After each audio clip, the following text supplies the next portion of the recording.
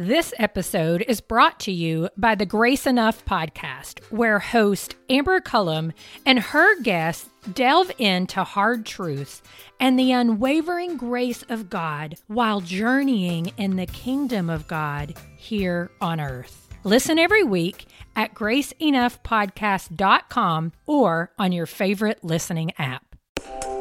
Welcome to the Table Podcast, where we discuss issues of God and culture, brought to you by Dallas Theological Seminary.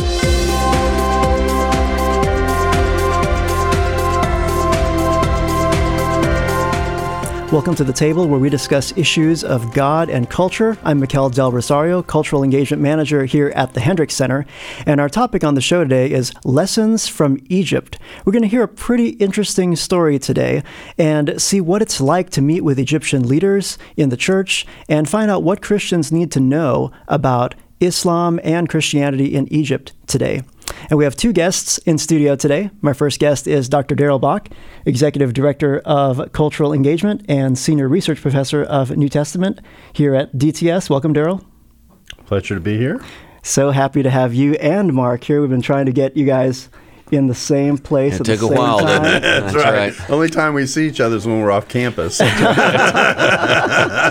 true. And the second guest in studio is Mark Yarbrough, who is the VP of Academic Affairs, teaches in the BE department here at Dallas Theological Seminary, and is president-elect of Dallas Theological Seminary. So glad to have you on the show. Always happy to be here. Yeah.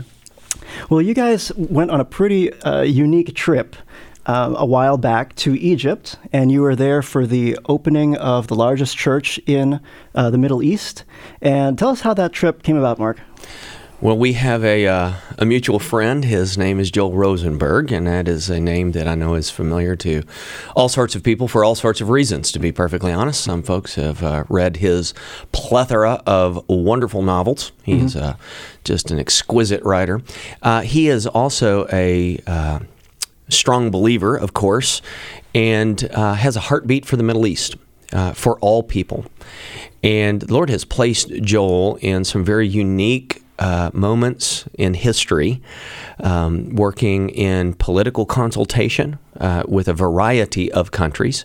And it's safe to say that even his writing has led to many invitations with political figures because of his writing style and some of the characters that he designs and portrays. His writing is right out of real life and what is happening in the Middle East right now.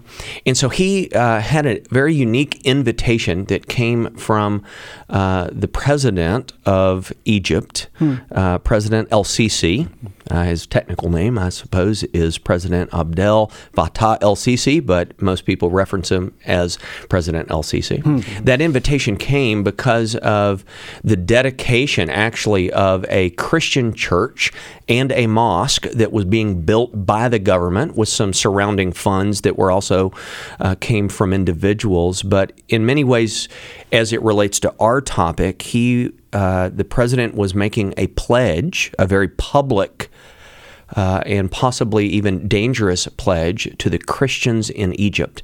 And so Joel had an opportunity to bring together 10 or 12 individuals to participate and kind of in many ways represent Western evangelicalism and to go there for that celebration. Darrell, you want to kind of add to that that invitation we received? It's part of a longer sequence of meetings that Joel's been a part of that have involved many countries. For several years, by the way. For several years in the Middle East. Joel is a Messianic believer who has moved to Israel, now lives there. Well, he actually, talk about a commute. He commutes from Israel to the United States on a regular basis and has been involved in several of these discussions in several countries. But the one in Egypt was particularly significant because it represented a response to a bombing of Coptic churches in Egypt and was his way of signaling that he wanted a different kind of nation. And so we went as a delegation and were involved in several meetings, including with Pope Tawadros II, who is the leader of the Coptic Church. The major denomination in Egypt is Coptic. Christians make up about 10% of the population there. Muslims make up the remaining 90%, so they're definitely a minority. And we also met with the leader of the Protestant churches at the same time, well, in separate meetings, but during the same trip. And this took place in January of this year, 2019. And we were there for, 3 or 4 days, in and out of these meetings, attending these dedication ceremonies. We went to the dedication ceremony both at the Christian church and at the mosque, because they're located in Cairo's building a new administrative or governmental district. That's actually what was going on. And they placed these two centers of worship in the new administrative district. The UAE is actually in the process of doing something similar. Putting it in the UAE is going to. The plan is to have a mosque, a church, and a synagogue all in the same basic area. To try and portray, and this is the case in some Muslim contexts, to try and portray at least an attempt to have these three historic faiths be able to function side by side with one another in the national context of the particular nation in question. So that's the backdrop for what's going on here. And so the celebration that we were at was the dedication of these two buildings in response to, as you said, Daryl, the bombing. It occurred in terms of January 6th, which is the Coptic Christmas date. So Daryl and I had an opportunity to have two Christmases. It was great. We celebrated one here, and it was we joked there was some level for us personally, some wonderful comedy. We got on the plane and we're flying over there, and Christmas music is still playing because Christmas is celebrated by many, many people, not just Christians in Egypt. I mean, it permeated the airports. I mean, everything that commerce and trade is all about Christmas, even in Egypt. Yeah, so we were on a train. To fly over there, we had to transfer. I think we would transfer from Rome, and we got on this Italian flight into Egypt, and there are a lot of things that were funny about that. We were told the ticket said first class. It was coach. I don't know if Guido got a hold of the tickets or what, but anyway, and then this Christmas community comes over, and Mark and I are looking at one another, going, "It's January. What's that going?" And all of a sudden, it dawned on us, that it's the Eastern calendar, and because it's the Eastern calendar, so you get off the plane. There's this huge Christmas tree in the airport. There's just something bizarre about listening to Perry Como in Egypt. The entire trip was and this is actually one of the reasons we're sharing this. So the entire trip was an entire cross-cultural experience in every way. We got to visit the pyramids, which was stunning. They're just stunning. It's to think about how long they've been sitting there, and then, the thought of just that Moses saw these pyramids exactly. That gives a reality check for us. Exactly right. Yeah, and then we went to the Egyptian Museum, which is one of the most famous antiquity sites in the world. They're actually in the process of building a new Egyptian antiquities building that will be. It's going to be stunning. Yeah, fabulous when it's done. So that means we're going back to Cairo at some point. But anyway, it was a fascinating trip and very, very surprising and eye-opening at the same time. I mean, that's the thing that I think struck both of us, was the nature of the experience as a whole. So you met with the president of Egypt. You met with the leader of the Coptic Church there. And then you also met with the president of the Protestant group there. Is that right? Yeah, well, we didn't actually formally meet with the president. We were supposed to, but that didn't end up working out. We did attend all the events that were involved, and in fact did so in such a way that when we went in to dedicate one of the buildings, I can't remember now, I think it was the dedication of the mosque, I literally was as close to the president as Mark is to me. We were all, the delegation was all brought together and brought to the front so we could see everything, very, very directly. And as he went into the mosque, we were literally the group around where the president was. Wow. We were able to greet him, but we did not have a sit down with him. Yeah. Joel has had that on two other occasions. That's right. Where he has been invited to participate. I also had a very interesting discussion at that same moment with the general that is the highest ranking official in that regard. And he was very appreciative of an evangelical group being present because of what they are attempting to accomplish in regard to peace and respect in the nation. So it was a very, it wasn't just symbolic. It represented many different things for President al-Sisi of his leadership for the people in the nation. And this was supposed to be a Christmas gift of his to the Christians, is that right? Correct. Yeah. Yes. Once these bombings took place and they devised this way of dealing with it and putting it in the administrative district, which is symbolic. I mean, that's part of what's going on here.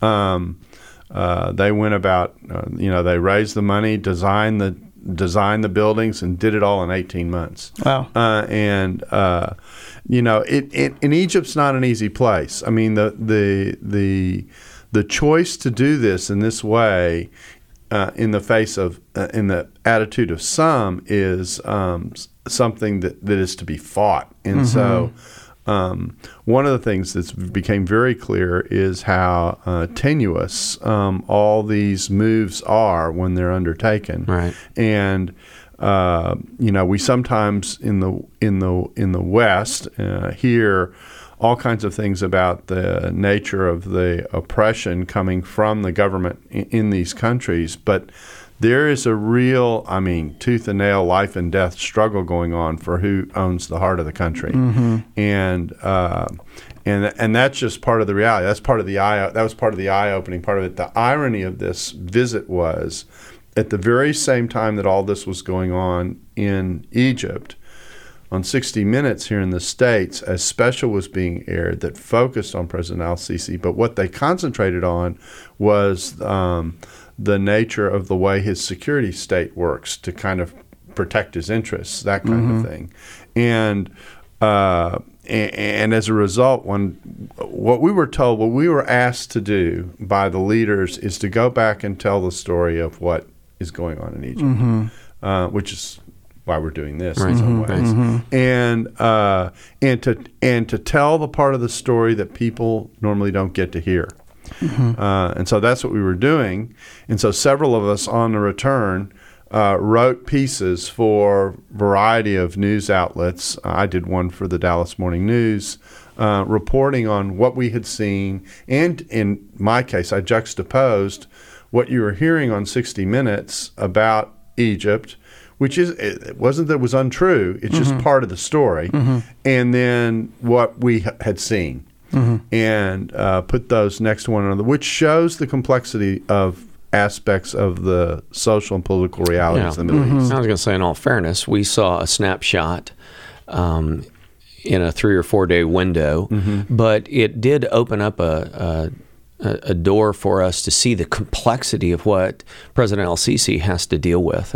So realize when we are in these moments, we had heavy security. There had been a bombing the day before we arrived, just down the road from where we stayed. We never felt at risk, but there is a complexity in the culture because of an age-old clash of religious systems.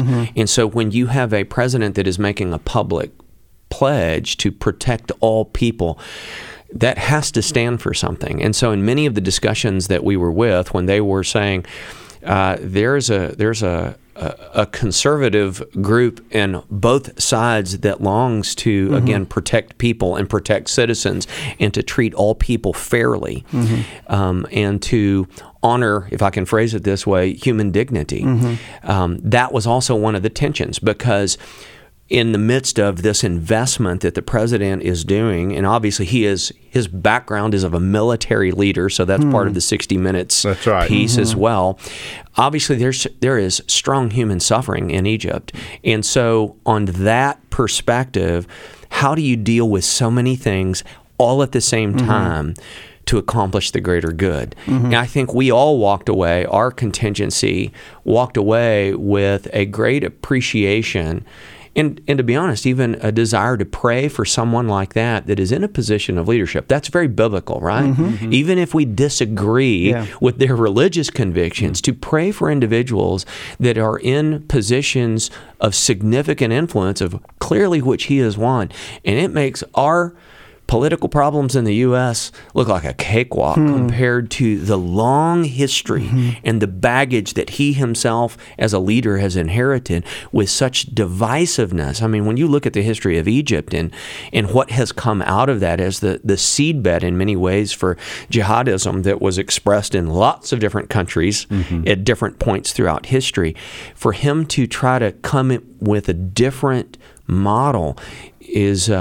he has quite a task in front of him. Yeah, and one of the things that stood out is this ceremony was an all-day event for us. Was it all day? It was all day. I mean, we gathered together and we're taken from place to place. But one of the things that I think struck all of us as we were getting into the administrative district, which is brand new. I mean, literally, it's not finished yet. It's about 30, 45 miles east it was a good 45 of Cairo drive. Right. And so, but what you saw is that it's almost like entering into a military encampment in some ways. And there are, you sit there and say, well, Egypt isn't at war with anybody, but there are tanks along the way as you're driving towards this site, and that could be to protect, because the threat of something violent happening as a result of the symbolism that was represented was significant.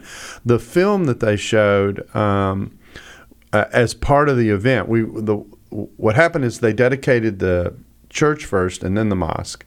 But they gathered us in a huge auditorium. I don't know how many people were there total. Maybe a few thousand, maybe? A couple thousand at least, right? Anyway, they did this film, and this film was about New Egypt trying to live in some level of harmony together. Right. It was basically the thrust of the film. And they had, they had their key entertainers. We didn't know who any of these people were, but some of the pop stars in Egypt were there. It was a big deal. Everybody knew who they were. They had been on television and on radio, and that's who they used to try to voice this message to the public. And it was so controversial that only certain Arab leaders showed up with the event because other Arab leaders didn't necessarily want to be identified with what it represented. That's a huge issue. Yeah. That alone tells you of this division in many Muslim countries of those that would come to participate to see what is attempting to be done here, a message point that is being made, and those that would stand against that. That was fascinating. So this opens up really another feature. There's one other element of this that's important to the story before we transition to Islam as a whole, and that is we in the meetings that we had with both the leader of the Coptic Church and the Protestant churches, the message we had an all-day meeting at one point with the Protestant leaders, all gathered around a table. I think there were probably 60 or 70 people in the room total, and having a conversation about what was going on in Egypt, et cetera. And they had two things they wanted to say to us. One is, when you go home, please tell the story of what is going on here.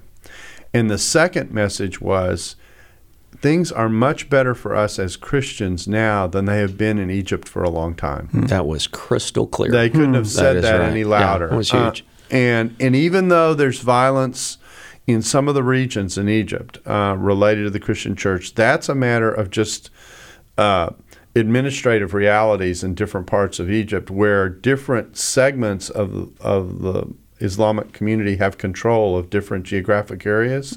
Some areas are inherently more violent than the other because the government doesn't have the power yet to oversee everything that's going on across the whole of the country.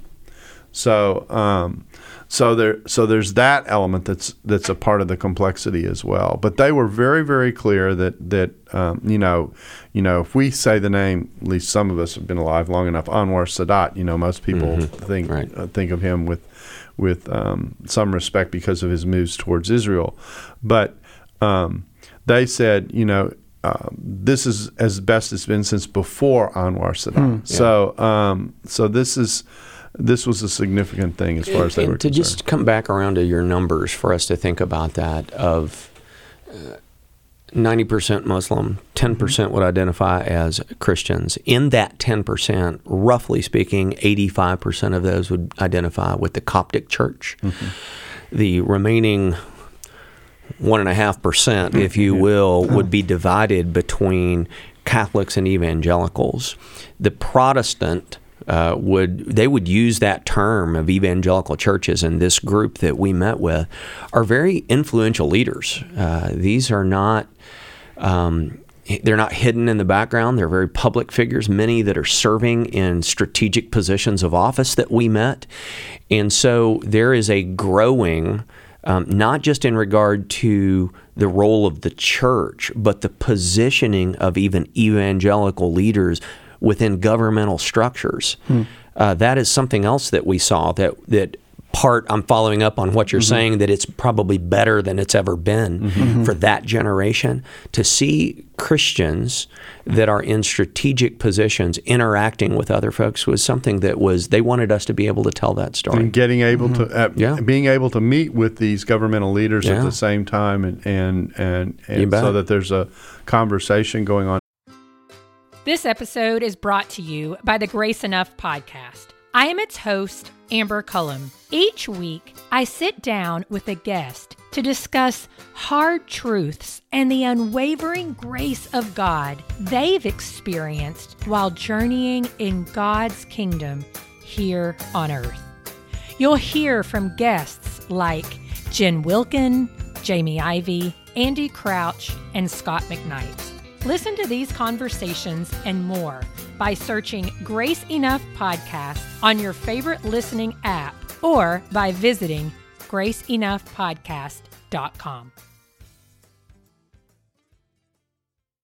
There's another thing that's significant, and I'll let Mark tell this story because this deals with the leader of the Coptic Church and the heart of the leader. Because, one of the things that happens when you make these trips is you meet someone and they're connected to a denomination. It's a denomination you're not very familiar with. I mean, that was my first exposure to the Coptic Church. We were all reading up on our Coptic theology. Seriously. And so you walk into these meetings and you go, you don't know what to expect. And the discussion opens up, and here's what concerned the leader. Mark, I'll let you tell that story. You bet. It was a fascinating meeting, and maybe we'll be able to embed some pictures along the way as we're talking about this. So meeting with Pope Tadros, that is his name, Pope Tadros II, to be very specific. He is a very compassionate man. Once you get beyond what most of us in our evangelical roots that are in this group, in terms of his dress and his garb and an entourage that enters with him, it is a big deal. And obviously, we learned an awful lot about the Coptic language of going to Coptic Mass. That was an event in the evening. One of the things that he said, which was very powerful, it really was, he was very appreciative of our visit. You could certainly tell the relationship that he has between the Protestant leader that we spent time. They are very, very good friends, have great admiration and respect for one another in terms of their position of leadership. But one of the things of all the things that we could have talked about, we didn't spend an awful lot of time talking about the dedication of the Cathedral of the Nativity, which is the name of the church that was dedicated. We didn't talk about President El-Sisi. He wanted to talk about the children. And I'll never forget this moment. And there was a shift as we were all asking our questions. We could all kind of ask a question just going down the line, and he would respond.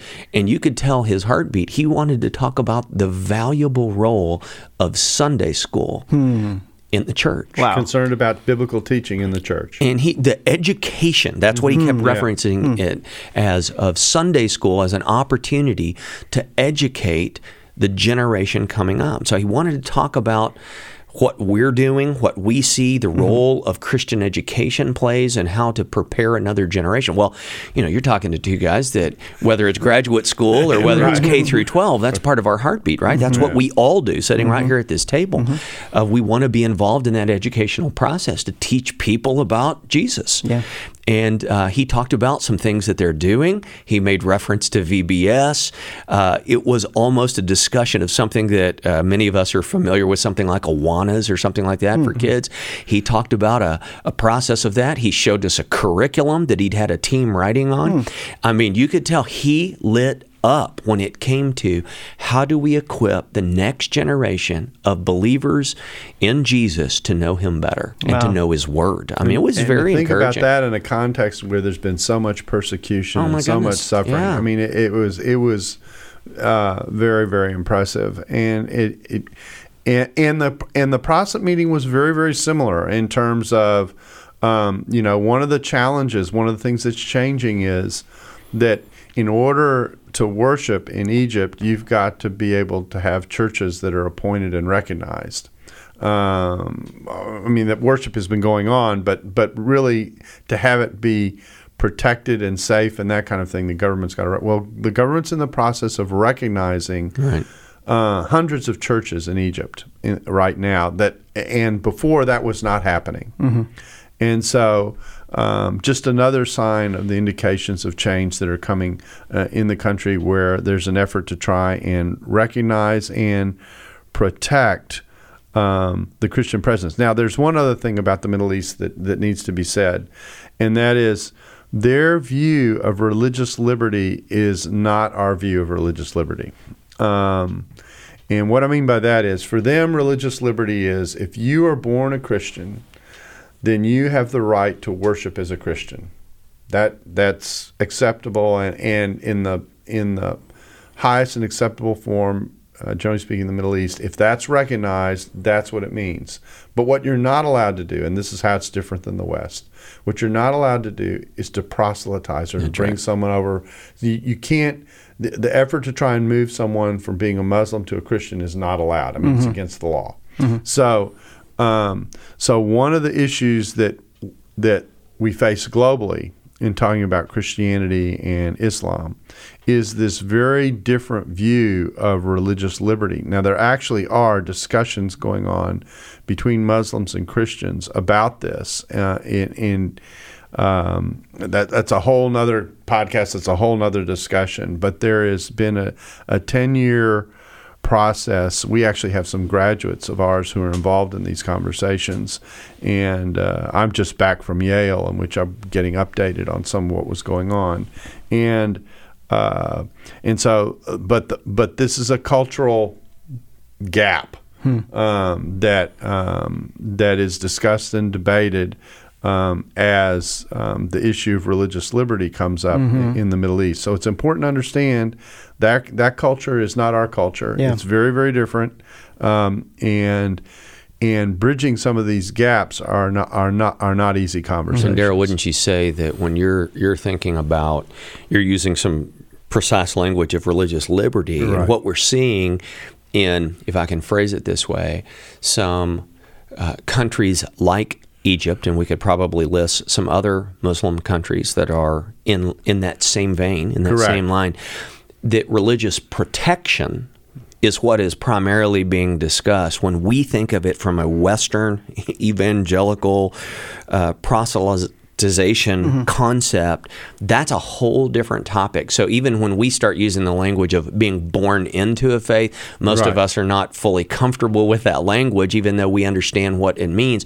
They're talking about just a baseline level of protection of individuals in giving rights and privileges for certain groups to worship under the protection of the law. Because the environment otherwise That's might right. be hostile. That's right. And so then it does beg a second level question, which I'm with you, that's a whole nother topic, especially in Muslim countries, because when you are seeing strong levels in other places of persecution, which has clearly been part of Egypt's past, which is still part of Egypt's present, is that how then can you have in that model an appropriate dialogue about faith We think of just walking down and knocking on a door and sharing your faith openly because that's what we're familiar with here, right? Have an opportunity to share a cup of coffee with somebody at McDonald's, and they may go shield up and tell you to get out of their booth. Yeah. But if they're open, you can have that very public dialogue. Where do you do that in an environment where it says sharing your faith publicly is taboo? Yeah. That's a whole other dialogue. That's exactly right. But in that context, there are some fascinating discussions because of this level of persecution that is happening in other places. We both have friends whose name will not be mentioned here in this discussion, but looking at Syrian refugees that are fleeing in different kinds of words that are being used today by individuals that out of a Muslim background saying that they're now atheists. Okay, they do not mean that they're atheists in the sense that we would think of atheism. They're using that language of saying, if this form of human persecution is part of our faith, we want nothing to do with it. That is happening more and more in certain countries where there is strong human persecution. Now, that sets up a transition, but there's one other point to be made here, and that is one of the issues that comes up is the right to conscience, and the right to conscience in different cultural contexts is seen in different ways. And so that actually becomes part of the conversation. When you have a conversation with someone who's of a Muslim background, living in a Muslim country, used to a Muslim culture, just stack all those things on top of one another, and you say to them, you need to allow people to share their faith, their response is, that's not our culture, that's not our context, that's not our conscience. And so you can see how difficult that kind of a conversation would be, because it really is a culture changer. Sure is. In a significant way. So, but those discussions are happening in some places, which is interesting. And it's happening in some pockets of the Muslim world. The other thing that reinforces what Mark just said is there is a huge Christian revival's may not be the right word. There's a huge Christian growth happening in places like Iran, right, through broadcasts that come into the country. I know of one ministry called Iran Alive. In fact, we've interviewed their leader on the podcast, who says that by their estimates, there are 6 million people who watch his show daily. I mean, that's 6 million. 6 million. I mean, that's not chump change.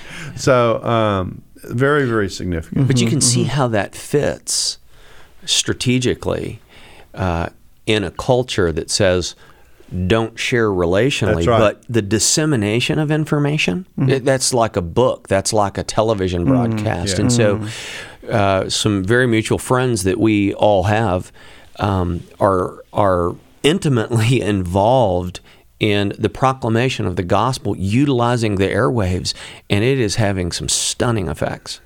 Yeah. So the part of the point of this is to say that the engagement with Islam in the Middle East is a much more complex operation in reality than most people are aware of. And some people, when they hear the word Islam, all they can think of are terrorists.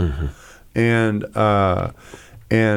the reality is that Islam itself is much more complex than that. The analogy I like to make is, if you walk down the street anywhere in the United States and you use the word Christian, okay, think about the varieties that you might run into. You bet. You've got a spectrum of what that might mean to certain people. And especially today versus 50 years ago. Can you imagine what that would be the same topic? Exactly with right. Islam? Yeah. And so you say Islam in the Middle East, you've got the same kind of varieties that you're dealing with, and that introduces realities and complexities that people have to interact with as they think about that region of the world. And also think about with globalization. So I was just reading this Pew report on Islam, as a matter of fact, and it was just talking about some of the same variations that we see with generational moves here in the U.S. as it relates to Christianity and faith.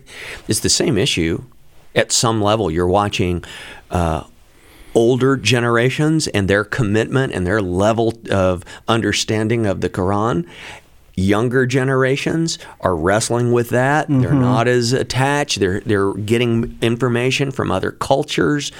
So there are very interesting things that are happening within various countries, even based upon their technological attachment to the rest of the world. See, one of the things that's happening, and this is yet another topic for discussion, is with the opening up of technology, the way in which information gets shared. A line I like to use is the world is both bigger and smaller simultaneously. There are more of us, but we're also more tightly connected. And because of that, information exchange is generally speaking more open. Now, some countries try and control this because of the forces that it unleashes, but everybody is exposed to things in a multicultural way that, generally speaking, even a generation or two ago wasn't happening. Most cultures were much more monoculturally structured than they are now. So everybody across the world is having to cope with various forms of pluralism. Right. And that's impacting, because there are more choices out there, more of what people are aware of, that's impacting the way people process what's going on around them, because if I can say it this way, the default isn't necessarily a default anymore, and that default shifts depending on what culture you're in. So if you've heard me use the word complex how many times in this discussion, this is why. And everybody's having to cope with this. The church is having to cope with this. The church in the West is having to cope with this. Islam's having to cope with this. Judaism's having to cope with this. Right. The Asia's having to cope with this. Everybody is coping with it. And one of the pushbacks that you see is people saying, I know my world and my culture, and that's where I'm staying, and I don't want this. I don't want what I feel like is an incursion into my world. That's the way some people are reacting. Other people are going, you can't stop it, so how do you deal with it? And those are the two core reactions that we're seeing to what's going on around us. There's a lot of important, for lack of a better description, sociology going on in our world that definitely impacts us, but we tend to not think about it because it almost operates underground. And that's important for us as believers. Exactly. Obviously, when we start thinking, and how many times, Daryl, have we had this discussion? Okay, we've had this talk before of we're called to be ambassadors, right? We're salt and light. All of the wonderful, beautiful metaphors that show up and are used in Scripture to talk about what does it mean to be a believer rubbing shoulders with other individuals that are not believers. And that's now the culture in which we live, even here in the U.S.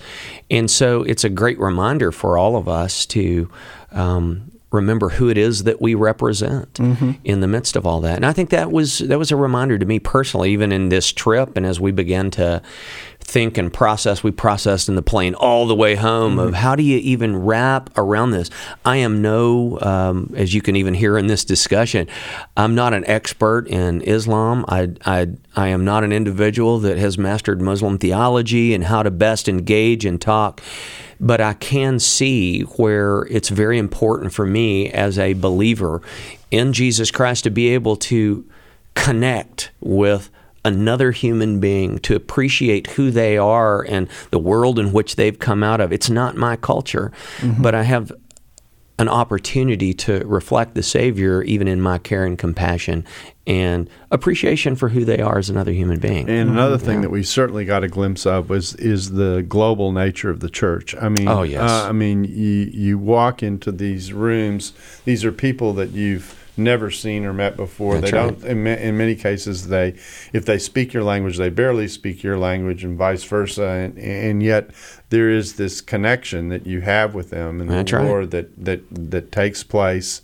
And in the midst of your conversations, and then we went to a Christmas service together, Christmas service in January together, and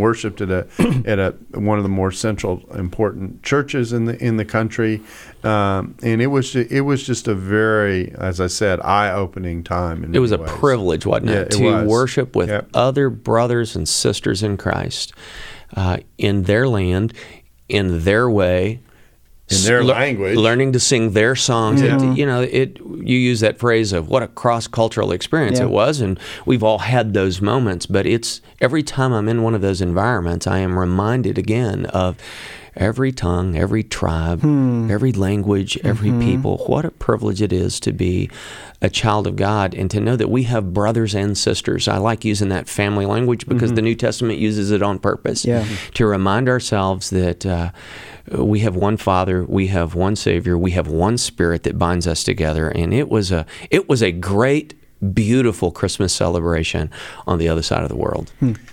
Talk to us a little bit about the difference in terms of the Muslims that we see in Egypt versus Muslims outside of Egypt in terms of do Sunnis and Shiites accept each other in Egypt? How does that look outside of Egypt? You want to grab that one? That's a yes or no answer, isn't it? Let me tell you a story. Several years ago, we hosted at the center, at the request of the State Department, a touring group of Iraqi Muslim leaders. They were here to look at religious liberty and how we do it here in the United States. Okay, so this is just, and we've already in some ways set up this conversation by what ballpark. We said when was this? This has probably been 4 or 5 years ago. About 4 years ago. And so, and the way it worked is we hosted it, but the State Department also invited a member, the person who taught Islam at Perkins Theological Seminary. That already tells you it's an unusual event. Right. And so they brought in, in their minds, what was the Dallas religious community. And we hosted it and with translators and everything. And we're having this conversation about religious liberty, and they're asking about our worship and all that kind of stuff. And it's just walking through the various, and we're asking them questions about Islam. And then ISIS came up. And when ISIS came up, the blood pressure, almost in unison, like a chorus, changed on all our visitors. And the one message they wanted to send to us was, that's not Islam as far as we're concerned. They could not have been more clear about their absolute desire not to be identified with that. And that actually, for me, I view that as one of the most important meetings I've ever been in, because what it made very, very clear to me, and it started me thinking about this, was when I hear the word Islam or when I meet a Muslim,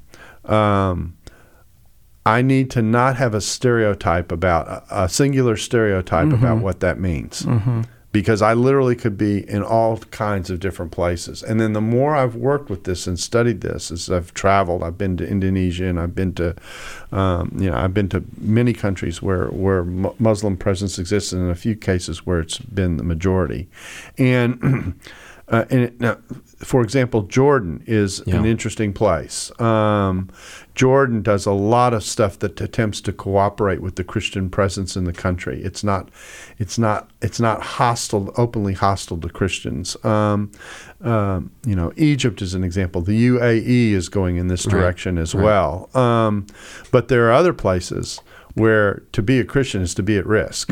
And so you've got this spectrum that you're dealing with. And so I think it's important for people to understand when they hear about Islam of getting some sense of the fact that different Muslims react to different things in different ways. The other time when this hit me in major way was we did a tour of Turkey. This would have been back in 2003 or 4.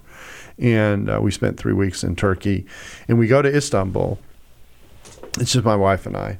Yeah, it's one of those sabbatical experiences. So thank you. And and you literally, there are parts of Istanbul that you're in and you go, I could be in Europe. That's right. I mean, you would have no clue you were in an Islamic country. And then there are other parts of it. And as we traveled further east into Turkey, we ended up in Konya. Konya is all these Turkish towns have second names that don't match their biblical location, but Konya is I can't remember the biblical equivalent. But anyway, it's in the interior, more in the interior. The further east you got, the more explicitly Muslim the country became. So much so that when we were in this town in Konya, all the women were completely veiled. It spooked my wife. I mean, she didn't feel comfortable going anywhere as a result. I mean, she wanted to be in the hotel and she wanted to be to the next town. So there's just this range that's a part of what it means to think about Muslims and Islam. Some Muslims are you have secular Jews, you have secular Christians, you have secular Muslims. That's right. And then others are very, very devout. We were in a taxi in Turkey at one point, and the time for prayer came. So you pull over? He pulled over, pulled out his carpet, had his moment of prayer, and we moved on. I didn't even remember if I watched if the meter kept ticking.